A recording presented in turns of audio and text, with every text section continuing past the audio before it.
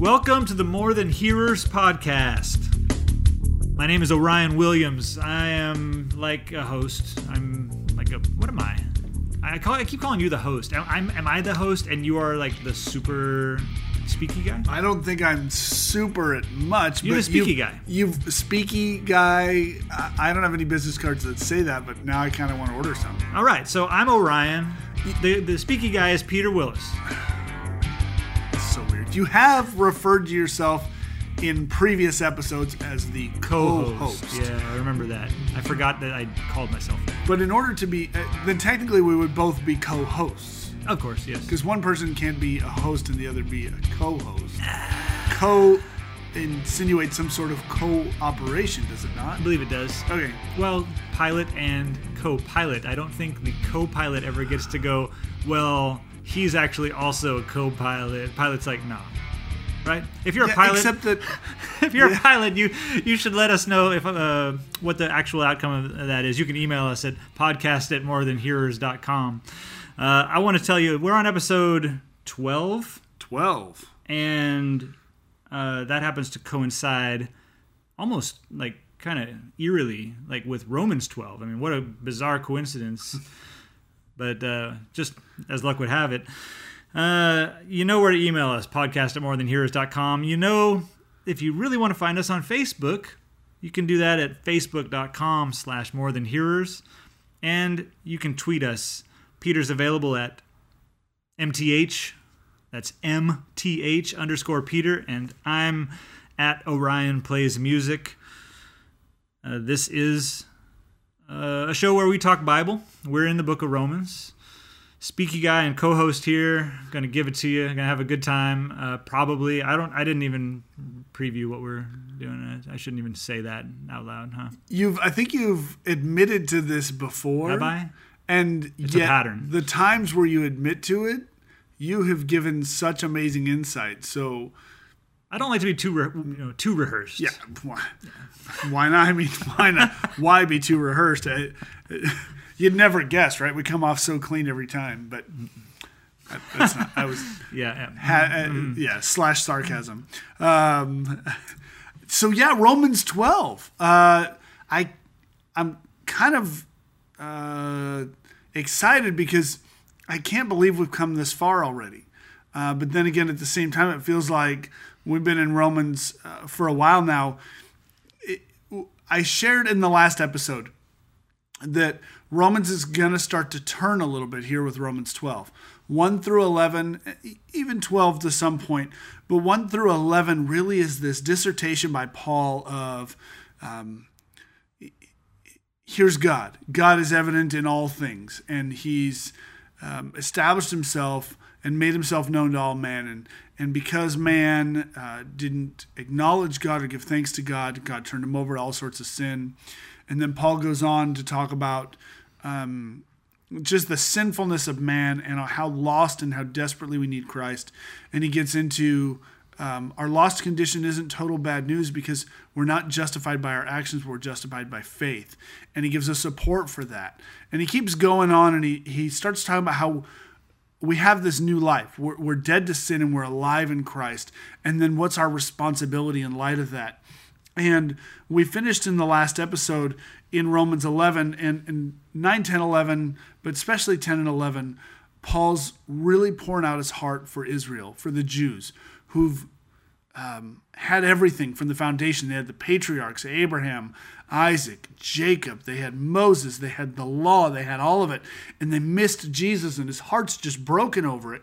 And in chapter 11, he talks about how Gentiles, which I'm a Gentile, if you didn't listen to chapter 11. I think Orion's Gentiles. Gentile here. Also Gentile. Okay. Represent. And how we're grafted in. And we get really excited, but he goes, but if God cut off the native branches, how much more will he cut you off if you don't seek after him and don't follow after him? And he talks. He ends really chapter 11. Well, he gets 2/3 of the way through chapter 11 and just pours out about the grace of God and how amazing it is that he allows any of us, and that Jews or Israel can even be grafted back in. Those who've rejected the Messiah, those who've rejected God. And then he ended chapter 11 just with this outpouring, the depths and the riches of the wisdom of God, and how unsearchable are his judgments, who is the mind of the Lord, and who has been his counselor. And he just gives praise to God. And he kind of closes that chapter of this defense of our faith, or this explanation. I don't even think it's a defense. It's really an explanation of our faith. And he opens chapter 12. And as usual, we're in the NIV. Follow along if you will. Romans chapter 12, starting in verse 1, he says, "Therefore, I urge you, brothers and sisters, in view of God's mercy, to offer your bodies as a living sacrifice, holy and pleasing to God.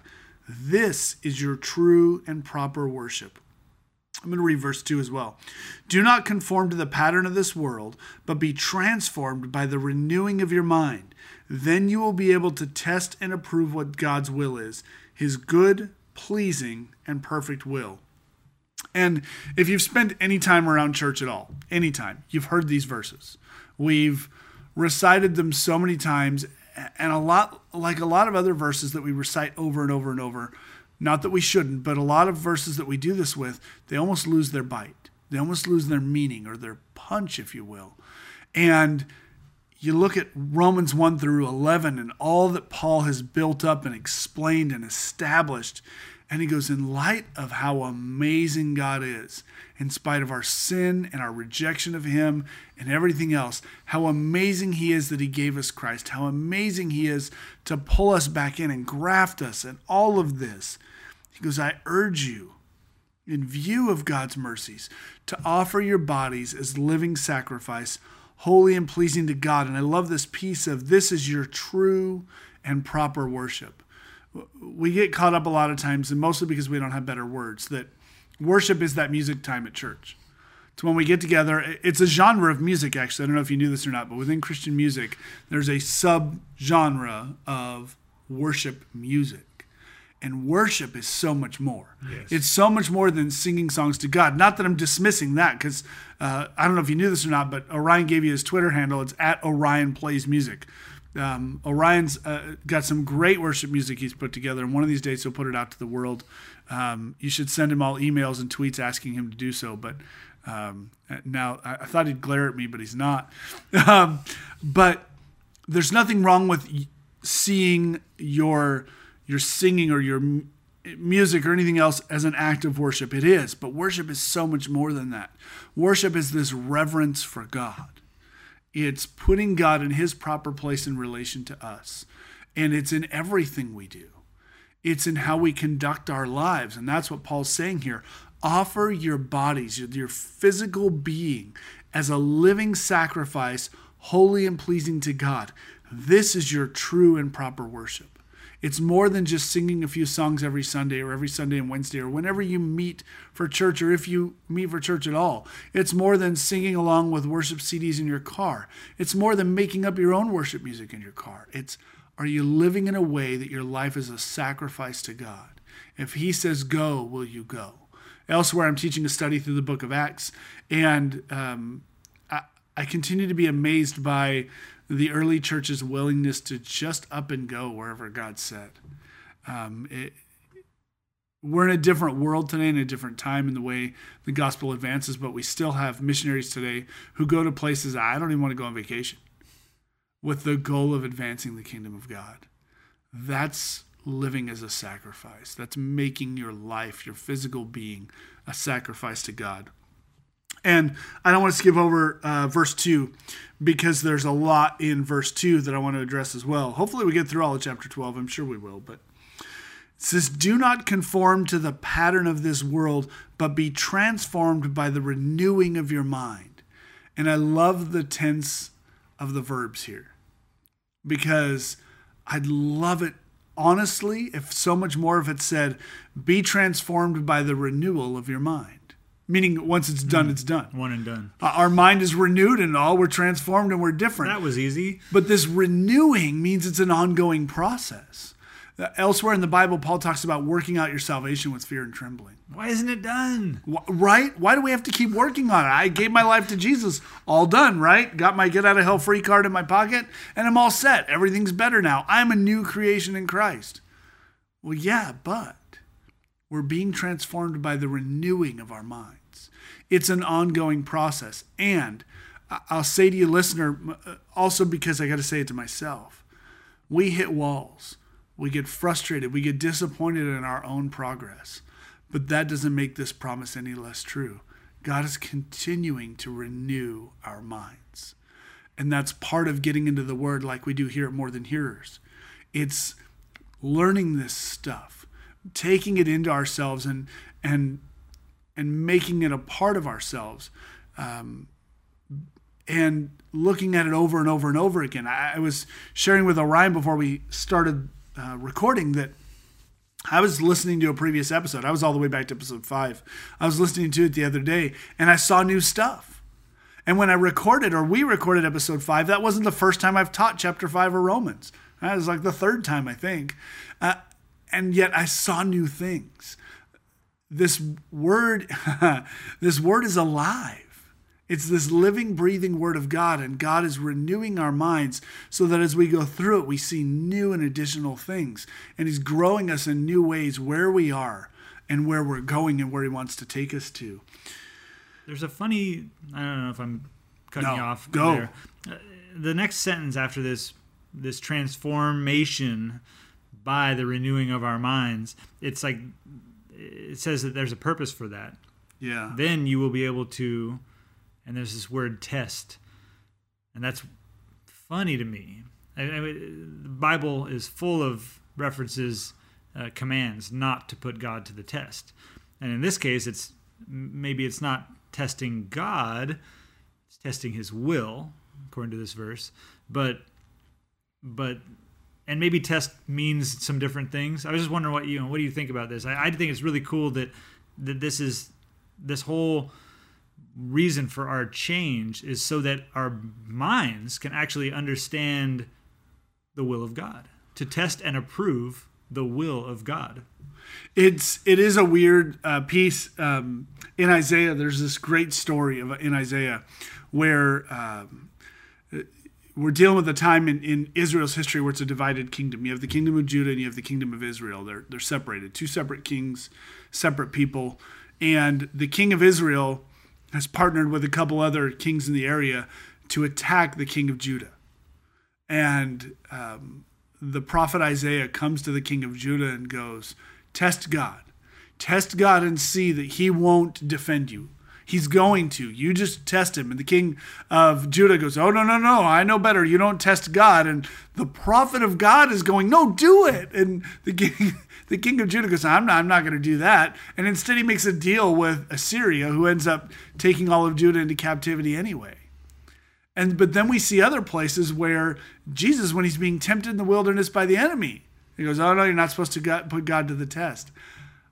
I don't know how to make heads or tails of when we are or are not supposed to test God.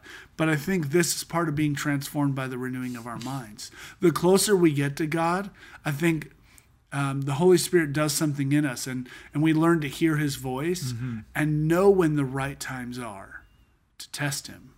And the right times are to just go, okay, I'm going where you say go and I'm doing what you say do, even though it doesn't make sense.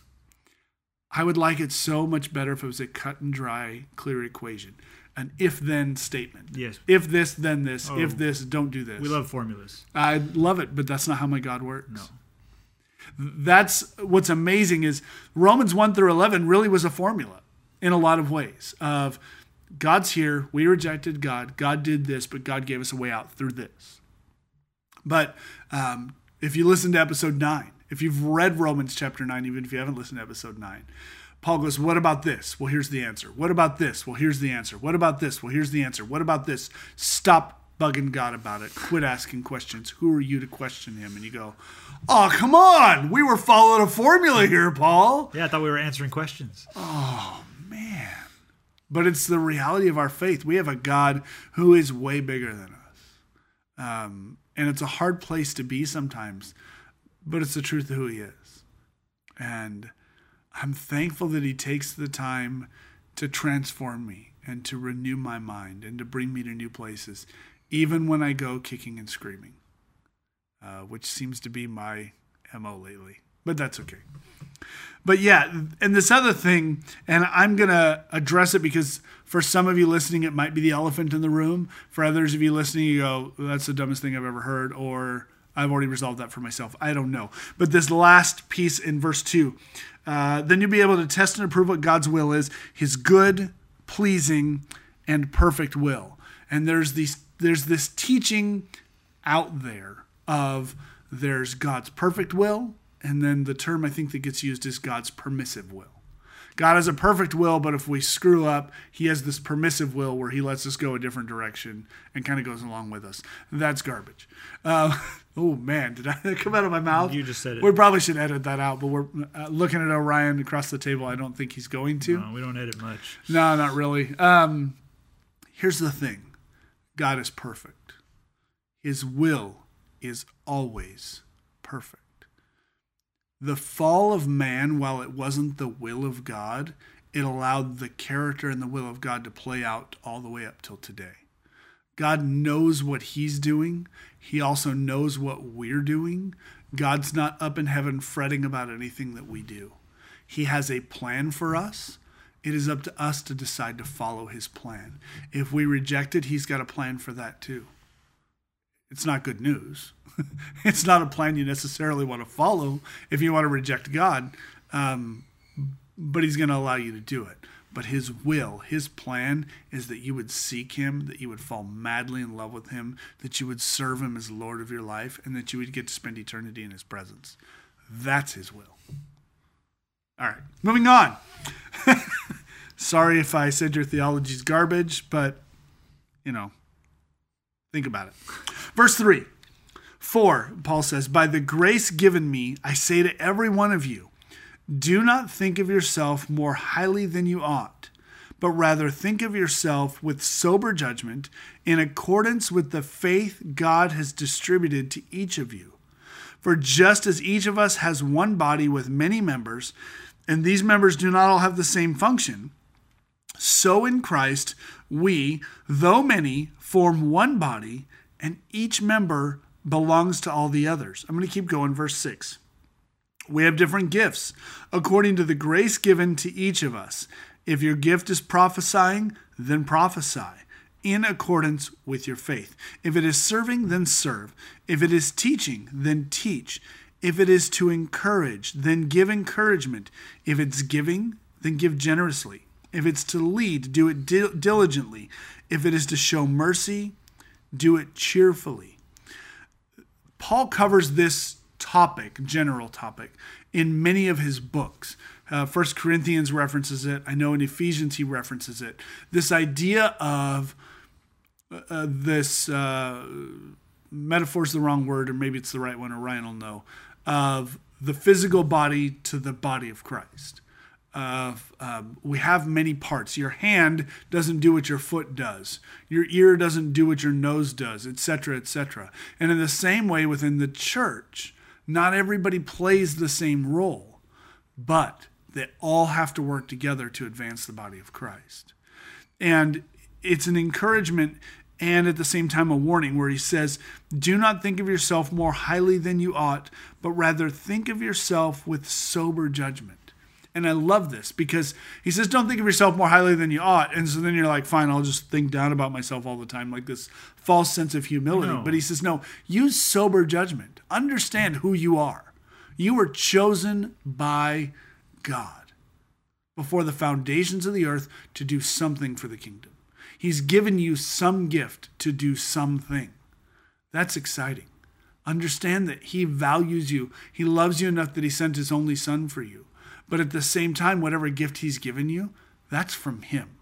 No matter how effectively you use it, no matter how good you are at something, understand with sober judgment that that comes from God. But don't be so timid about it that you fail to use it. I think I'm saying that right. Yeah, I think the other half of that is just because God has blessed you with some sort of spiritual gift, or even, let's be real, non-spiritual gifts. I mean, a physical gift. Maybe you're predisposed to athletic, I mean, there's body types that favor that. And that's where you can use the excuse, that you didn't inherit the right body type or whatever. That's why you don't hit the gym that hard. But yep, amen. But this sober judgment, I think what comes along with that too is knowing that we all have limitations. That none of us are the best at everything, and so just being real, like, hey, maybe that's not your gift. Maybe you're, maybe the thing that you do really well is this and not that. And so not having a big head like, well, I'm just such a blessing. God's blessed me with so much. I can just go and bless everybody with everything that I do. It's like, some of the stuff you do might not be that much of a blessing. And hopefully it's an encouragement to you. We all have value. God has given you something. If you're listening and you don't know what that thing is, you go, I don't know what God wants from me. I don't even know. I don't see any gift God's given me. My prayer for you is that God would reveal that to you. Your prayer for yourself should be that God would reveal that to you. I don't want to dwell on it, but I love that he lifts all this stuff out, but then again at the same time. So verse 6. We all have different gifts according to the grace given each of us. And I love that. It's God's grace that gives it to us. Whatever gift you have, enjoy it and by all means use it. But don't necessarily think that you earned it. You earned it. Yeah, that's what I was looking for. Thank you, Orion. It's given. And if it's prophesying, prophesy according to your faith. If it's serving, then serve. If it's teaching, then teach. If it's encourage, give encouragement. Giving, then give generously. If it's to lead, do it diligently. And if it's to show mercy, do it cheerfully. If you get to the end of this list, you go, I don't have any of those. I'm not worth anything. No, it's not an all-inclusive list. Paul doesn't go, these are the only gifts of God. Some people, you've got a musical gift. Some people, you've got a gift of preparing food for people who are in need. Some people just have a presence about you. I don't know what it is for you, but trust me, there's something God's given you. And just because you can't find it on a list doesn't negate it. So there's that. Verse 9. Love must be sincere. Hate what is evil. Cling to what is good. I don't want to gloss over this. I'd like to think we're all grown-ups and we all know this. Love must be sincere. It does not say hate who is evil. It says hate what is evil. Cling to what is good. Be devoted to one another in love. Honor one another above yourselves. Never be lacking in zeal, but keep your spiritual fervor serving the Lord. Be joyful in hope, patient in affliction, faithful in prayer. Share with the Lord's people who are in need and practice hospitality. This is so big. It is so big. Remember that in the time that Romans was written, the church was under immense persecution. And that's not to say that there are areas around the world right now where the church is facing significant persecution. Orion and I live in the United States. It's becoming less and less popular, less and less socially acceptable to be a Christian. And that feels like persecution. But this era that Romans was written in, this was they're cutting our heads off because we're Christians era. Not quite comparable. Not quite comparable. It's not to diminish whatever you're experiencing wherever you are, but understanding the context of what's written. And it says, share with the Lord's people who are in need. People were completely shut out from their community because of their beliefs, and could not provide for themselves a home or food or whatever else it might be. And it was important for those believers who could to reach out. And that command is no less true for us today, that there are people in your church, in your community, who love God, or maybe even don't even know God, but who desperately need you to share with them, if nothing else, for you to practice hospitality towards them. Peter, there was something that I had never really caught before until you just go over here, and I think it was where you put your pause. And I know you do that on purpose. I do. And I know, like, we've talked about the parenthetical statements and clauses and stuff, but this it's right in this middle of this paragraph here. Honor one another above yourselves. Never be lacking in zeal, but keep your spiritual fervor. So right there, like, how do we do that? How do we keep our spiritual fervor? Because sometimes it feels like we just fade, and it's like we become this shadow of what we thought like a good Christian should be and feel like, and then serving the Lord is just the next thing. Serving the Lord, and it's like that. I think might be the key, and I don't know if he's saying that that's the key, or if it's just your silly pause made it so clear to me that that's the key.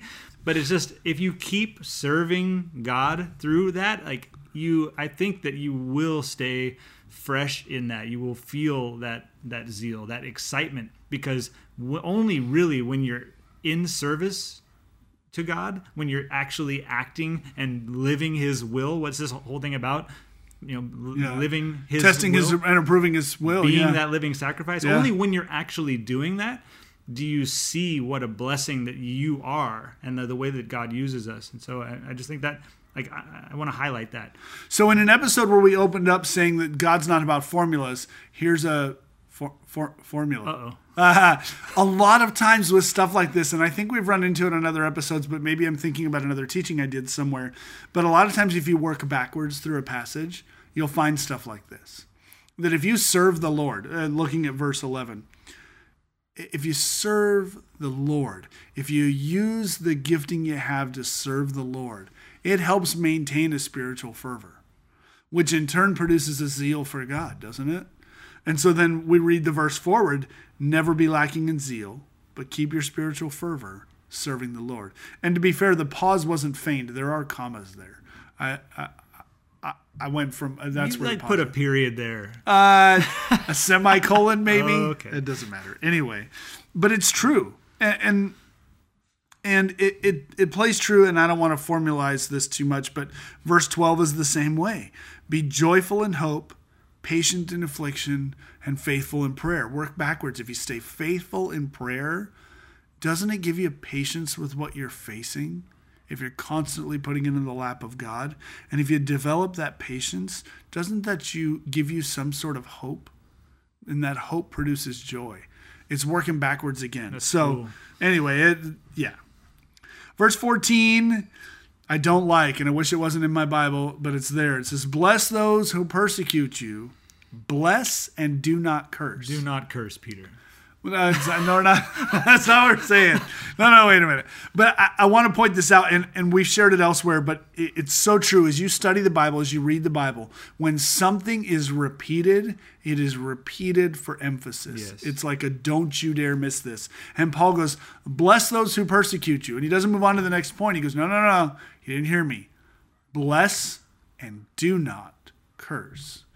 Understand that, again, if you're in this, you live in this country, in the United States, and you feel like society's more and more set against you. You may even work or live in a place that is completely set against God. I don't want to diminish your experience, but understand that the word says here to bless those people, to bless them and not curse them. Our human tendency is to curse anybody who doesn't go along with whatever we think. And I don't mean cuss them out, maybe. But, no, that's but not, I that's not what this mean means. Want or wish them harm or negativity. Paul goes, nope. Wish them and give them more than they already have. I feel like now it's a good time because there is this kind of a blurry line between profanity, what do you want to say, like bad words. Sure. And when the Bible uses a phrase like this, it talks about cursing, and some people just like for like just equate that must mean bad words, right? But if you said, if I just were to put some, a quote here, I don't think that you are of any value.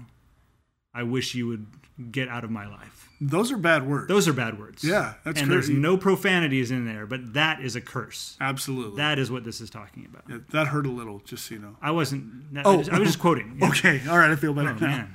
Whew. All right, so rejoice with those who rejoice and mourn with those who mourn. Live in harmony with one another.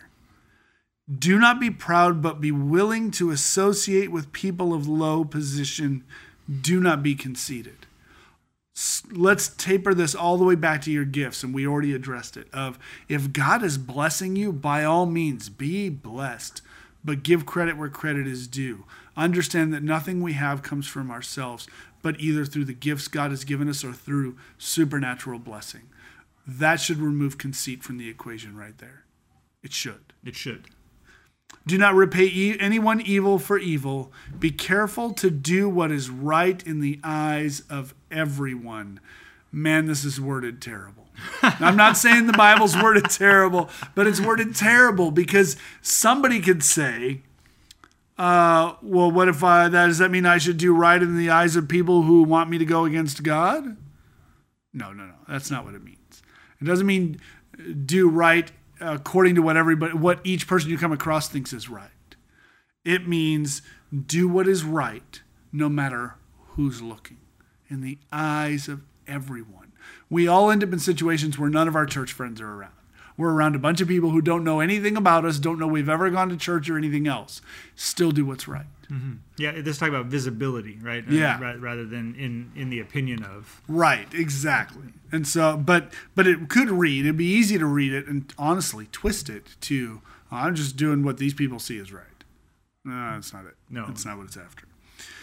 If it is possible, as far as it depends on you, live at peace with everyone. This is really important to get right. As far as it depends on you, there are some people who just won't live at peace with you. They just won't. They're antagonistic, sometimes just to be antagonistic. These people exist. I don't understand them, but they exist. But I think a lot of times we go, oh, that person's just impossible, so whatever. And we are too dismissive of our actions because of someone else. Paul's really clear here. The Bible's really clear here. As much as it depends on you, make every effort to live at peace with other people. Make every effort. Can you move on? There's so much I want to say, but I could dwell on this for far too long about subjects that maybe aren't relevant to you, but I think this applies to us in our family relationships, in our interpersonal relationships with our friends, with our work relationships with our coworkers, with our relationships with our neighbors and people in our community, and all the way to our relationship with the authorities set above us, meaning government or police, fire, whatever. As much as it depends on you, live at peace. Don't fight for the sake of fighting. If you can keep your mouth shut and your head down and continue to do the work of God without stirring things up, do it. I think this even means don't fight back. I mean, the next verse says as much, but that's where I was trying to go. Yeah, you said it better than me. It's not enough, I think, to go like, hey, neighbor. And neighbor's like, we're not going to get along. All right, a war. No, like we don't give up at first. Yeah.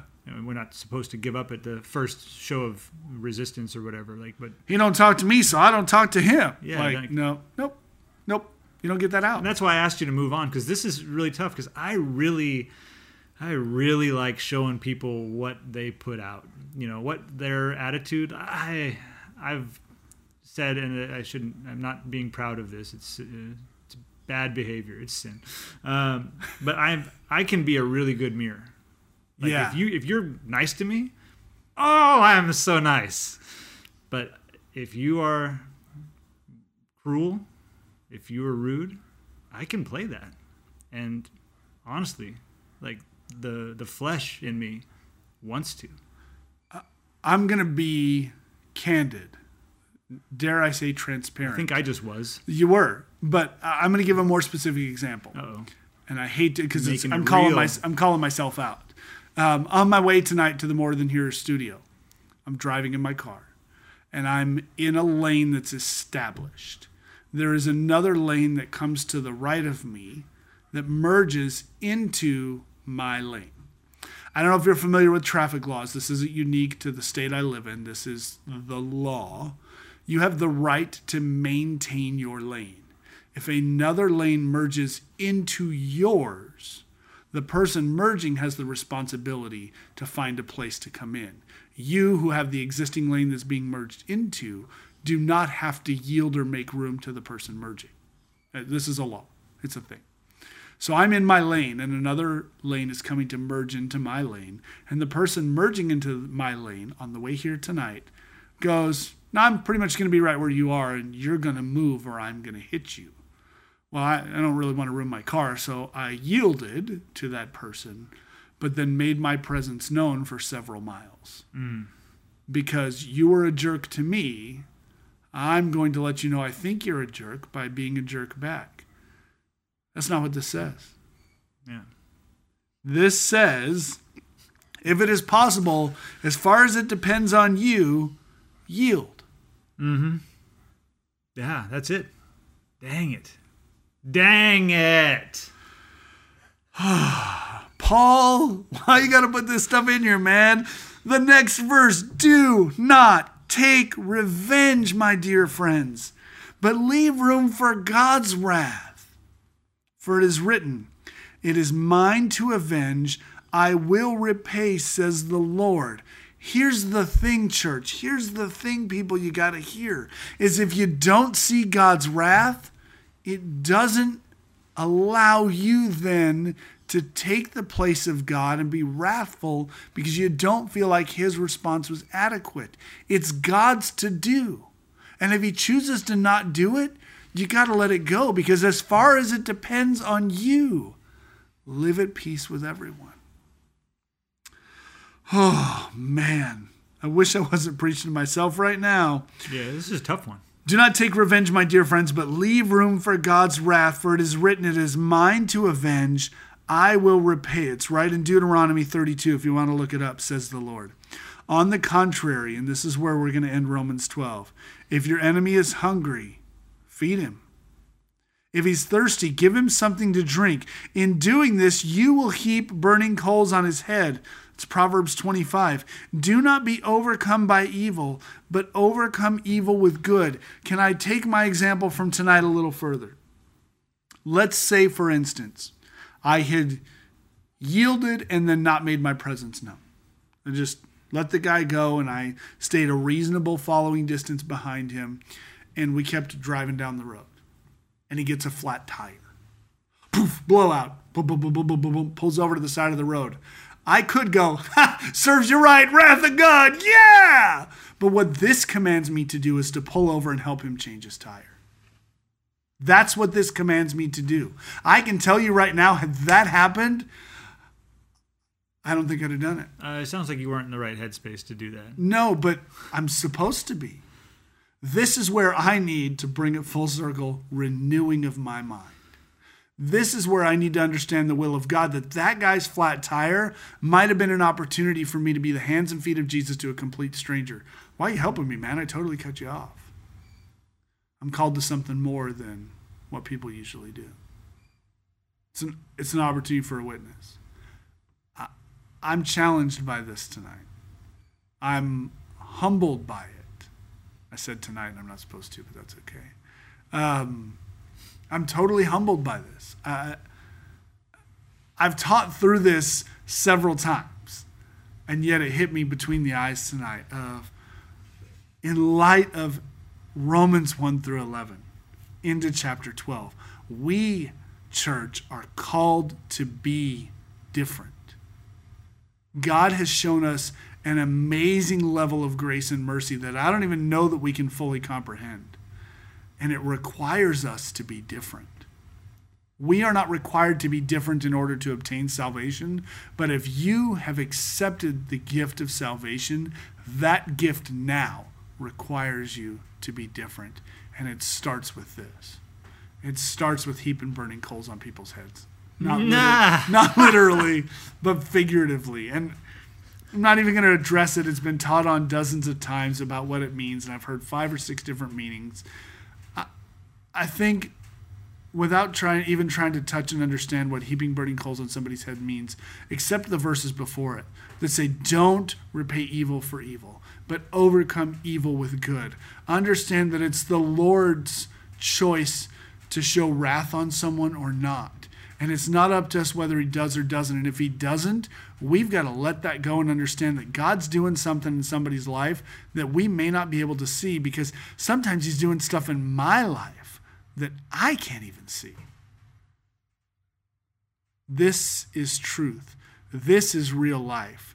This is where a 2,000-year-old letter to a church in a place I've never been is real today, right where I sit.